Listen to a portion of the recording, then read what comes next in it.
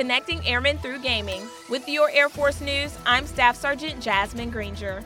Total Force Airmen and families can now connect with one another through the Air Force gaming platform. The official gaming program and competition hub for the U.S. Air and Space Force launched in 2020 as an initiative to promote resiliency, mental acuity, and competitive excellence through video games. Staff Sergeant Anais Shelton, an Air Force gaming ambassador, says while installations typically have intramural sports teams, those programs don't suit everyone.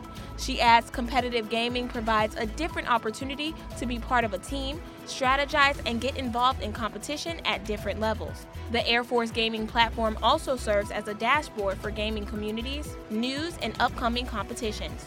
To register, individuals should visit airforcegaming.com. That's today's Air Force News.